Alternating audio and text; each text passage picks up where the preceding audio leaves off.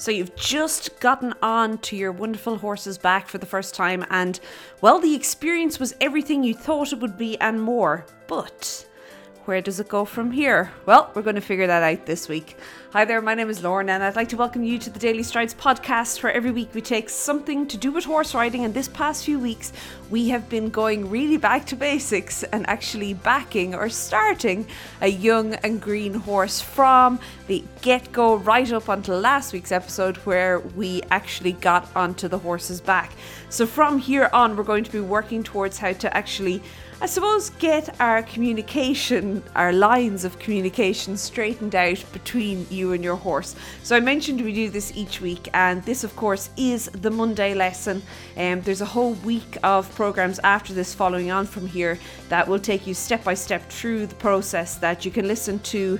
You just download it onto your phone, pop the phone in your pocket, pop your earphones into your headphones into your ears, and off you go. You can listen to it. It's like having an instructor in the arena with you. Now, of course, if your horse is already going and riding away under the saddle, we have all the past lessons as well, all those other weeks that we've been covering that you can listen to and obviously pick something out and use for you and your horse. And it just helps you have more of a plan in the arena and make sure that your riding and your work with your horse is moving forward all the time, that things are not becoming a little bit stagnant and, well, downright boring. So I will talk more about this later at the end of the program, but let us get back to today. And today, last week we ended it on a high. We actually got onto our horse. We backed our horse, our young or our green horse, for the first time. And now we need to start working towards riding away. So what do I mean by riding away? Well, when we're on our horse and when, I suppose that process from getting from the ground onto the horse, a lot of the time it is that transitioning phase, and the transition comes from your horse beginning to understand that the commands or the, I suppose, the aids are no longer coming from the person on the ground, but rather coming from the person on the horse's back. That is a very, very important process. And if that process is not done correctly and is not done in a way that your horse really fully understands, it can lead to an awful lot of problems, as you can imagine. It's like the two of you are speaking two completely different languages. And, well, things might not go as well as planned if that was the case, okay? So first and foremost, once you're on your horse, you have to keep thinking forward. Now, we're always talking about forward around these parts, okay? Anybody who rides a horse knows that it is probably the most important part of horse riding is forwardness. Your horse has to be thinking and going forward all the time.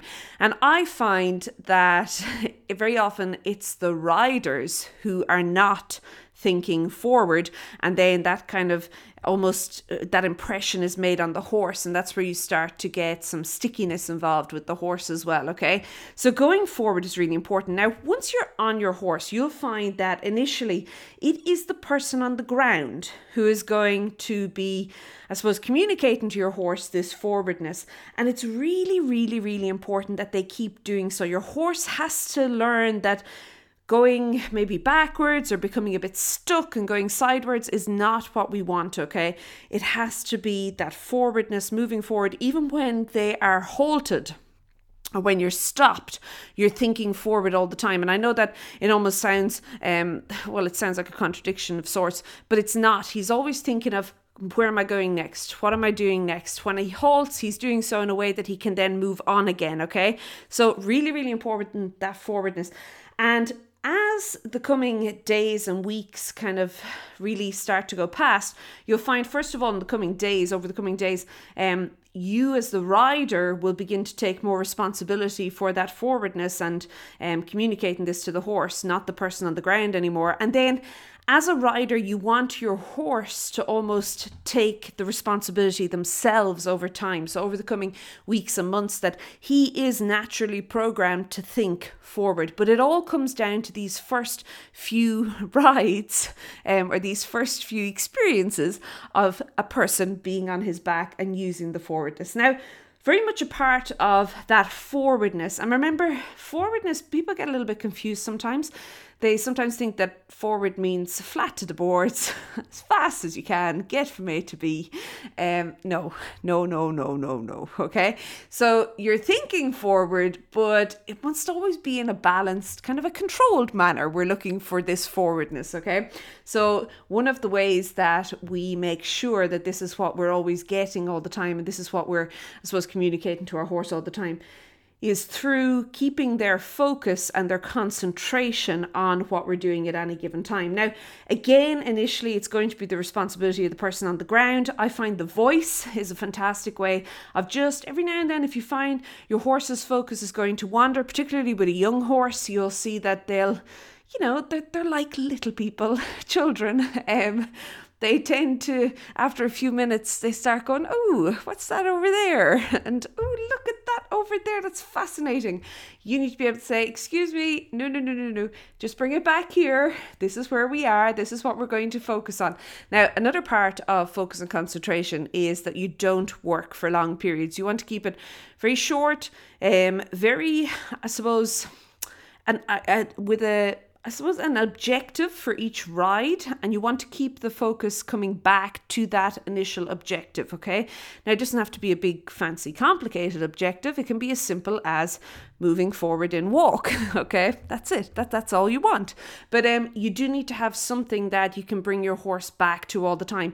If you're not sure of what you want to achieve, or if you're not sure of what you want to communicate to the horse, well, how is the horse supposed to know where to focus his attention and his concentration and his effort, his energy on, okay? So you need to all the time have a very, very clear plan before you get up there and before you get into the saddle, and then keeping your horse kind of aligned or attuned to that plan all the way is going to be a big part of your job. Now, obviously, you want to keep outside distractions to an absolute minimum in this situation, okay?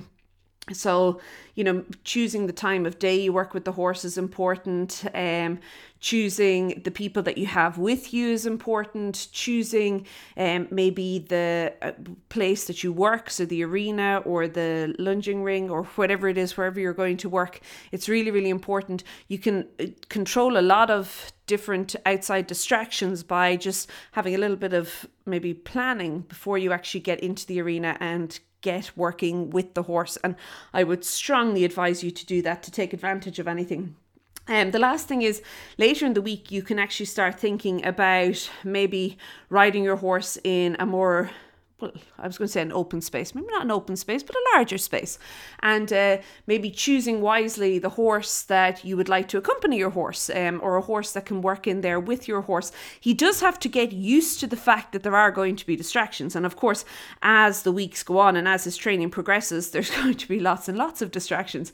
And things are going to, life is kind of, I suppose, you can't curate things as well as the weeks go on. There's a lot of factors that will be completely outside of your control. So he does need to get used to that. But I think initially you can control it. And I would strongly suggest choosing wisely, like really putting some thought and some effort into who is going to be around, who's going to be there, when it's going to happen, and how you can control the situation best. Okay, now, the rider. So I spoke a lot last week, particularly throughout the week in the lessons. I said that, we all have this maybe longing, it's a dream that we're the first person that's going to back our horse. But if you've been the person working with your horse on the ground all the way through this process up to this point, maybe sometimes you being the person on the horse's back is not the greatest idea, because you have to transition. That transition has to happen from the horse beginning to realize the aids are now no longer coming from the person on the ground, but rather the person in the saddle, okay? And it's really important that whoever is in the saddle, whether it be you or whether it be a person that you've chosen, we keep speaking about this fantastic 2IC person that's going to be there to help you all the way, and they're a wonderful sort of a horsey sort of a person from the get-go. But it's really important that that person can, whoever it is, whether it be you or whether it be that other person, they're going to remain calm. Not only that they're experienced enough in that they have an independent seat. Now, bear in mind, and we spoke about it quite a bit last week, your horse might be a little bit, it won't feel great, okay? We'll leave it at that. It's going to be a bit choppy. It might kind of, I don't know, it's not going to feel very balanced and I suppose relaxed and smooth initially, okay? There's going to be definitely some ups and downs along the way. And you need somebody who's independent in their seat that is going to be able to almost rely on themselves for their balance, that the horse can then also sort out his balance underneath them, okay? So you don't want somebody who's going to like clamp down, grip on with their legs and hope for the best, kind of, oh dear, it's only going to frighten the horse. The other thing is that initially when the rider gets on, you want them to actually do as little as possible. You want to really only have that the horse is carrying them, and again that the person on the ground is the one who's actually giving all the aids, and then as it transitions across, then the rider will take more and more responsibility towards actually speaking to the horse, communicating with the horse through their aids. So for example, I mentioned there about legs clamping on.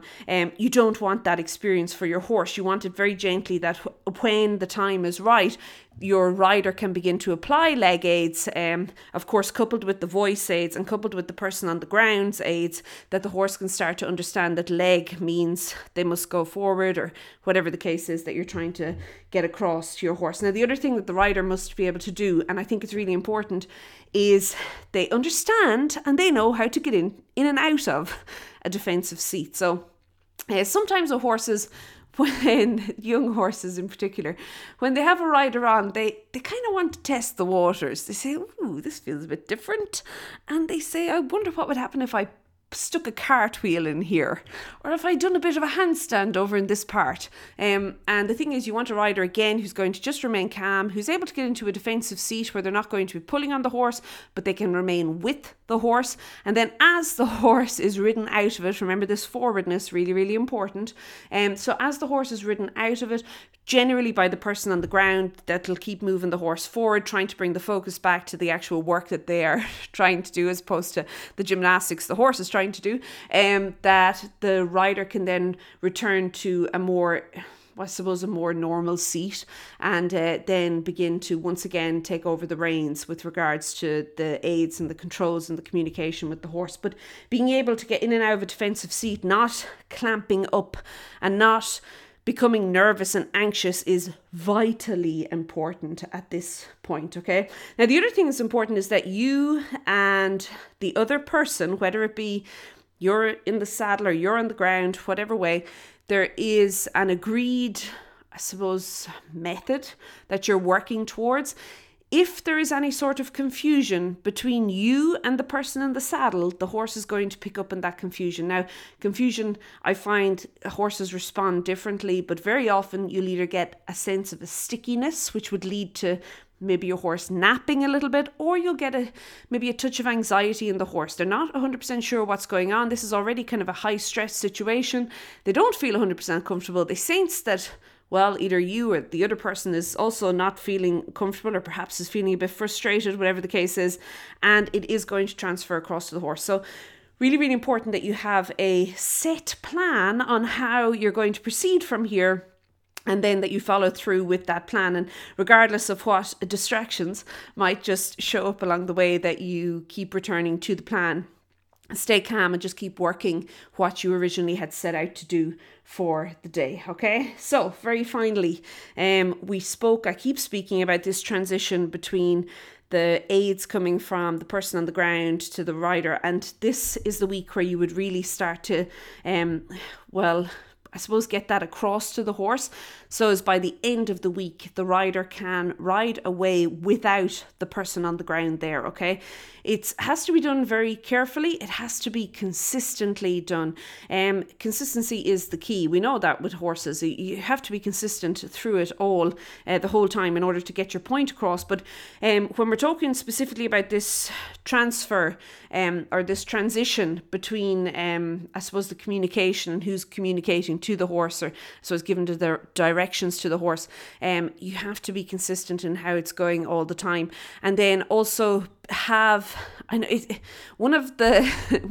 I find it myself, and also when I look at other people, it's so tempting to go in and to keep trying to help and to fix things. But sometimes being able to stand back and allowing things to kind of figure themselves out is often the better way to go. Now, obviously, this has to be done in a responsible fashion, but the person on the ground also needs to be able to, at some point, begin to step back, to not control every single aspect. The horse and the rider have to start figuring it out from themselves, obviously in a very safe. That's why I keep saying you have to have it planned. It can't be something that you suddenly wake up in the morning and go, today we're going to do this. No, it has to be like a planned, kind of a structured program you've got going there. Well, I suppose it doesn't have to be, but that's definitely the way you're going to get good results. And then that the person on the ground is able to step back and allow the horse to be, I suppose, ridden away. Okay, if you are interested in joining us on this little journey we have been on, this is week 5, you are more than welcome. As I mentioned, we've taken this from the absolute very, very beginning, from really just getting our horse to the point where he understood lunging, to getting the tack on. It's been a kind of a 5-week journey, which we're going to culminate with next week. But if you want to join us, you're more than welcome. You can pop on over to stridesforsuccess.com/join or stridesforsuccess.com/starting. You'll see that all the Monday lessons or the Monday programs on the podcast to do with this series are there on that starting page. So it's stridesforsuccess.com/starting. The other thing I quickly want to mention before I go is that this coming weekend we are having a live call, a training call on designing your equestrian lifestyle. I find that a lot of people, we're in the last quarter of the year, and it's a really good time to, well, maybe achieve, reach, get check off some of those goals that we set way back yonder, way back in January, that we maybe have not yet reached. And it's a good time of year to really knuckle down and get something going. So it's when you reach December and then into January for 2017, you are already away on a hack, so to speak. So you can join us there. It's 100% free. You can join us there. It's over at stridesforsuccess.com/webinar. I hope you have an absolutely fantastic week. Keep well, and I'll chat to you soon. Bye.